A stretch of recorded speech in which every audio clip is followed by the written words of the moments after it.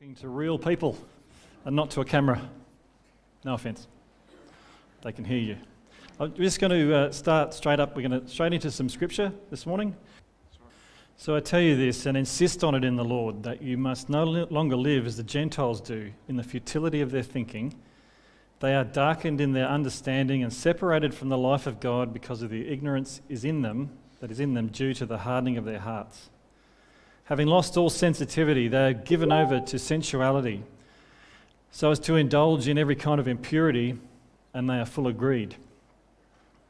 That, however, is not the way of life you learned. When you heard about Christ, you were taught in accordance with the truth that is in Jesus.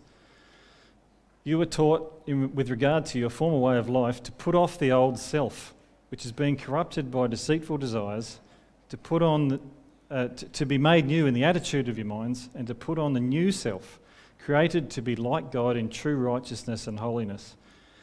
This is verse 29, do not let any unwholesome talk come out of your mouths, but only what is helpful for building up of others according to their needs, that it may benefit those who listen. And do not grieve the Holy Spirit, for which you have been sealed for the day of redemption. Get rid of all bitterness, rage, anger, brawling and slander, along with every form of malice.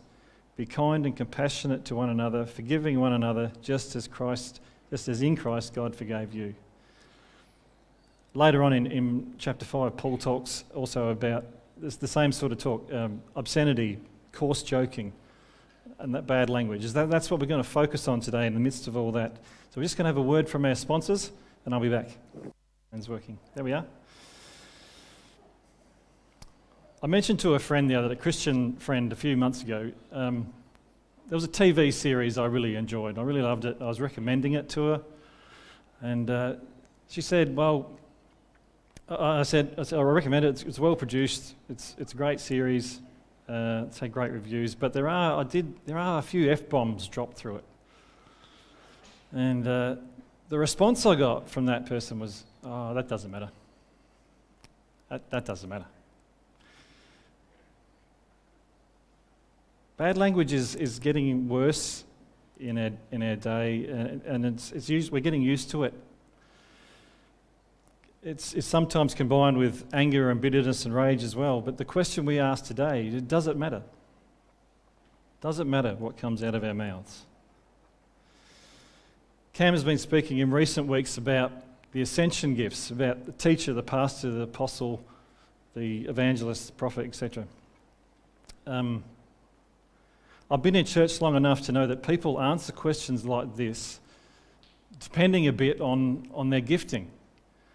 The teacher might say, oh, well, history has shown that bad language is not good for us and it's bad for our society and we need to be careful what we say to each other. And then there's ways you can, practical ways you can prevent yourself from swearing. You can have those little rubber band things, you flick yourself, You can stop watching so much on bad language on TV. You can do all these practical things. Don't hang around others that swear too much. The pastor might say, well, swearing is an overflow of what's inside you. Unwholesome talk is just an overflow of that. So if you take care of that, the rest of it takes care of itself. He might say how your language is affecting others around you and you're not setting a good example. The prophet might say, no good of this will come of your bad language and it'll lead to problems in the future. The evangelist just says, doesn't matter as long as they get saved, right? The apostle, I'm not sure how an apostle would react to that question, does it matter? But I do know how this apostle reacted to it, the apostle Paul.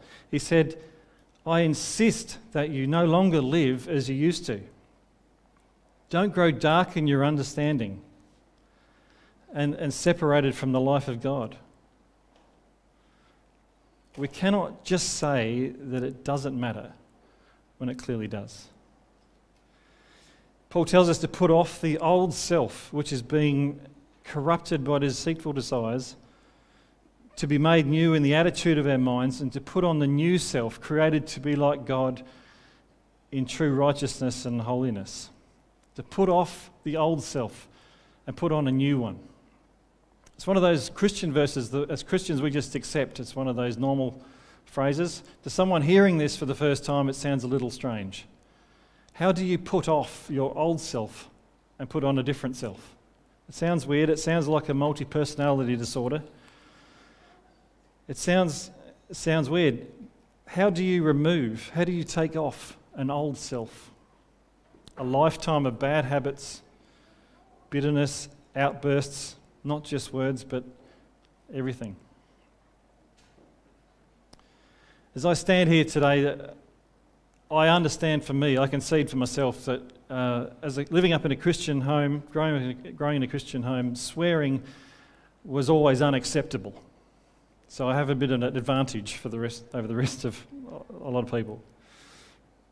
If anything actually came remotely out of my mouth like a swear word, my parents would threaten some kind of mild violence to me. The violence didn't happen, but there was threats. So swearing was a really foreign language. Other people around me swore at school and stuff, but I didn't, and they noticed. This has followed on with my kids. I really wanted to show my children that TV series, Chernobyl. So that's a great show. I recommend it. It's great, well produced. It's well done. It tells a great story of what happened in that disaster. But I warned my kids before we watched this, and when I say kids, my kids are in my 20s, so don't show this to kids. But I warned my kids there are a few F-bombs in this too. And they sort of went, oh, come on, we're not kids anymore. What are you doing? And I get it. The director and the producers are probably trying to portray this particular character as a moral, degenerate, arrogant, pig-headed sort of guy. And they're trying to portray the character, so I understand that, but I still think they can do it without swearing anyway. But I wanted to make a point in my household. So I told my kids, if I ever hear the F word out of your mouths, I'll put you in Chernobyl. And they laughed a bit like you did. But as I wanted to set the standard, I wanted to say, as for me and my house, we will serve the Lord, right? But I was brought up that way. I had my brain trained early. It's easy to set a standard now. But what if you're a person who's new to the faith? What if you're someone who has a lifetime of bad habits behind you? I think it's important to notice here what Paul is speaking about. You can't simply just take off the old self without replacing it for something new. It's like putting on a new coat. You can't just put that on without taking the old one off. It's a twofold thing. What does it mean? You know, Jesus said something very familiar in the Gospels. He talked about a huge wedding banquet that was going on. It was the parable of the wedding feast. And how everyone was invited, and most of the people that were invited didn't show up. So he sent his servants around to the back alleys and rural areas and asked everyone to come. It's a real picture of a salvation message, really. Salvation and forgiveness. But when they came to the wedding feast, they were asked to change their clothes, to put on a new robe that was provided for by the host. It was a free gift, and they were required to wear it. A sort of picture of God's righteousness covering us. In fact, Jesus spoke of one guy who came along to the party and he refused to change his clothes and put the wedding clothes on. So what he was basically saying to God to the master of the house was, I'm happy to eat all your food, I'm happy to drink all your wine and anything else you want to serve up to me, but I'm not changing for anybody. The parable goes on that he's kicked out of the party, and worse. And Paul is saying here the same thing. If we don't just put off the old self and that's it, we don't just try and be better, we try and grit our teeth and just try in our own strength to be better, we have to don the new clothes as well. New clothes that speak of God's righteousness and God's holiness. In other words, when people look at you, they don't see the old ways, they see God, they see Christ. We can't be like that man that Jesus spoke of, who came along to the wedding feast but refused to change. We cannot expect to live only as we want, to say whatever words we like, to behave how we like, and still expect God to bless us. So we do just that. We put off our old self, our old ways, and we clothe ourselves with the righteousness of God. Then we walk out of this room and we jam our finger in the car door. And the language changes again. What do we do then? What happens when we say to God, Lord, let your light shine out of me. Let people see you and not my old ways. And we're just a bit like, what happens when we Russell Coit up there that misses the mark and falls short? I know what many Christians have done in the past. They say it's hopeless to try and be like Christ, it's hopeless to try again, and they give up trying. Which is sad because forgiveness is so simple. What happens in the Christian when they feel the old self coming back and the old ways? First thing you have to do is do not hide. You've got the same problem as our ancestors, Adam and Eve. Well, the first thing they did when they messed up is they hid from God. First thing we do is we don't hide. We will feel guilty, and that's normal. I've heard a lot of talk from Christians in the past that feeling guilty is bad for you, don't carry guilt with you. That feeling guilt when you do something wrong is a normal response. It's meant to happen, and it's meant to lead you back to God. So he deals with it, and you don't carry that guilt for the rest of your life. Paul gives us these simple instructions in Romans. He says, confess your sin to God. He is faithful and just to forgive our sin, cleanse us from all unrighteousness, and then we simply start again. We pick up the rifle again, we aim higher, and we pull the trigger. The other day I was watching Swamp Men. You watch that show, Swamp People? We're going to get that gator, we shoot him. You know that one where they speak English but they still put the subtitles there?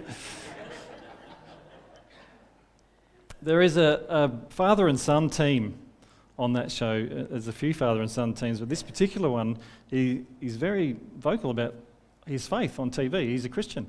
He's got that long ponytail, you know, you feel like snipping it off.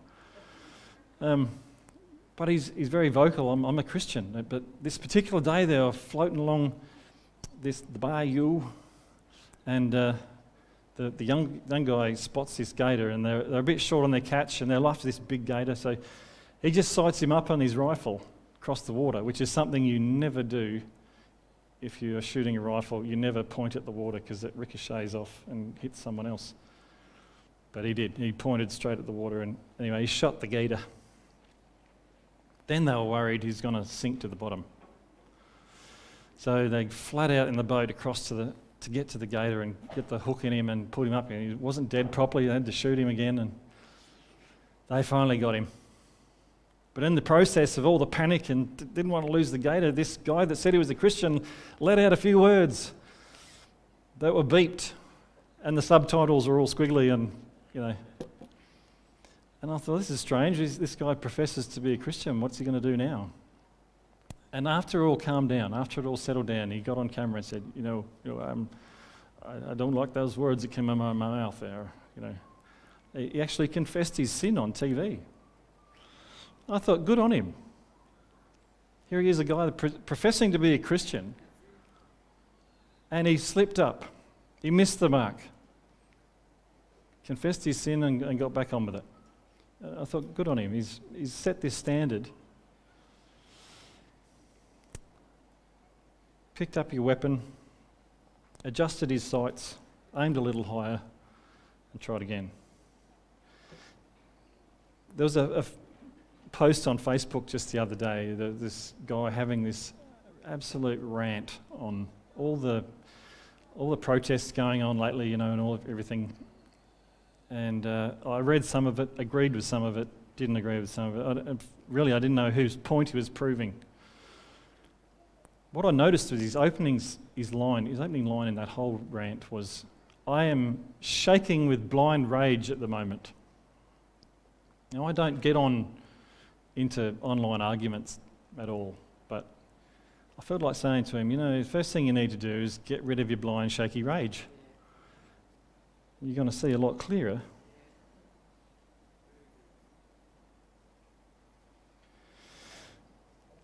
On top of not letting unwholesome talk coming out of our mouths, as Paul says again in chapter 5, obscenity, foolish talk, coarse joking. Get rid of all bitterness, rage, anger, brawling, slander. All these things seem to be in the same family, don't they? And it sounds all too familiar at the moment. And in the middle of that, in verse 30, Paul drops this in there. He says, "These things will grieve the Holy Spirit." Not just upset him, not just tick him off, not annoy him.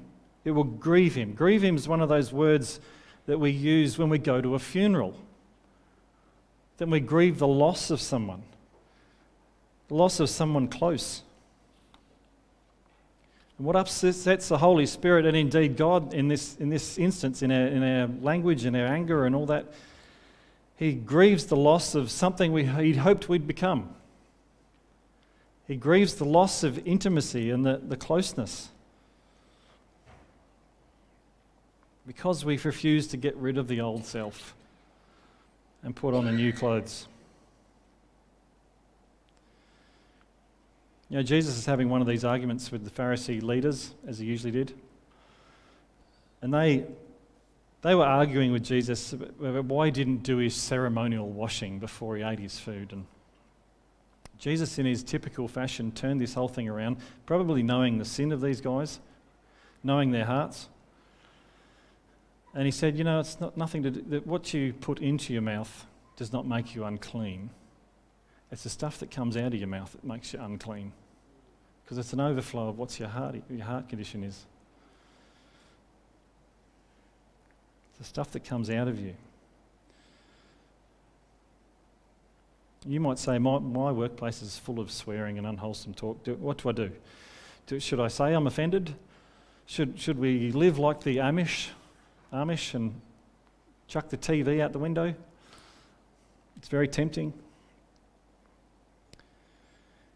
I still say life would be so much easier if they would let me have a remote control and shock collars on the rest of you. And if you say so, I just stop you. Wouldn't that be good? Wouldn't that be simpler? It'd save a lot of meetings. Even God doesn't do that. Even God doesn't do that.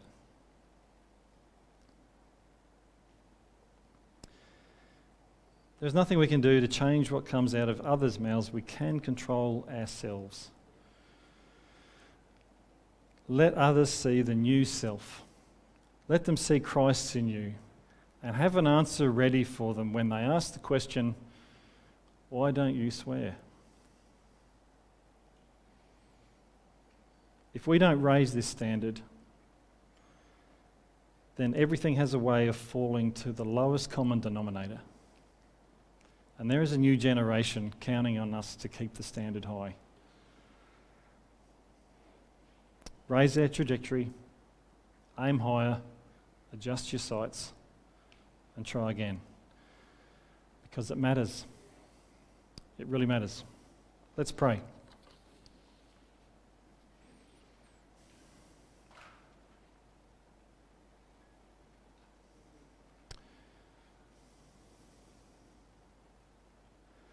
Lord, we are reminded today to put on the new self. Take off the old self and put on the new one. The clothes of righteousness that you've given us for free. And I pray, Lord, today we would accept that challenge, that we would put off our old self, put on the new self, And if at times, Lord, we fall short, if times we miss the mark, we simply go back to you, repent, and get back on the wagon. I pray, Lord, that we would all take up that challenge today, that we would raise our trajectory, aim higher, and live to a higher standard, live to a godly standard that you call us to. We thank you, Lord, and we commit this word to you and its purposes in people's hearts. In Jesus' name, amen.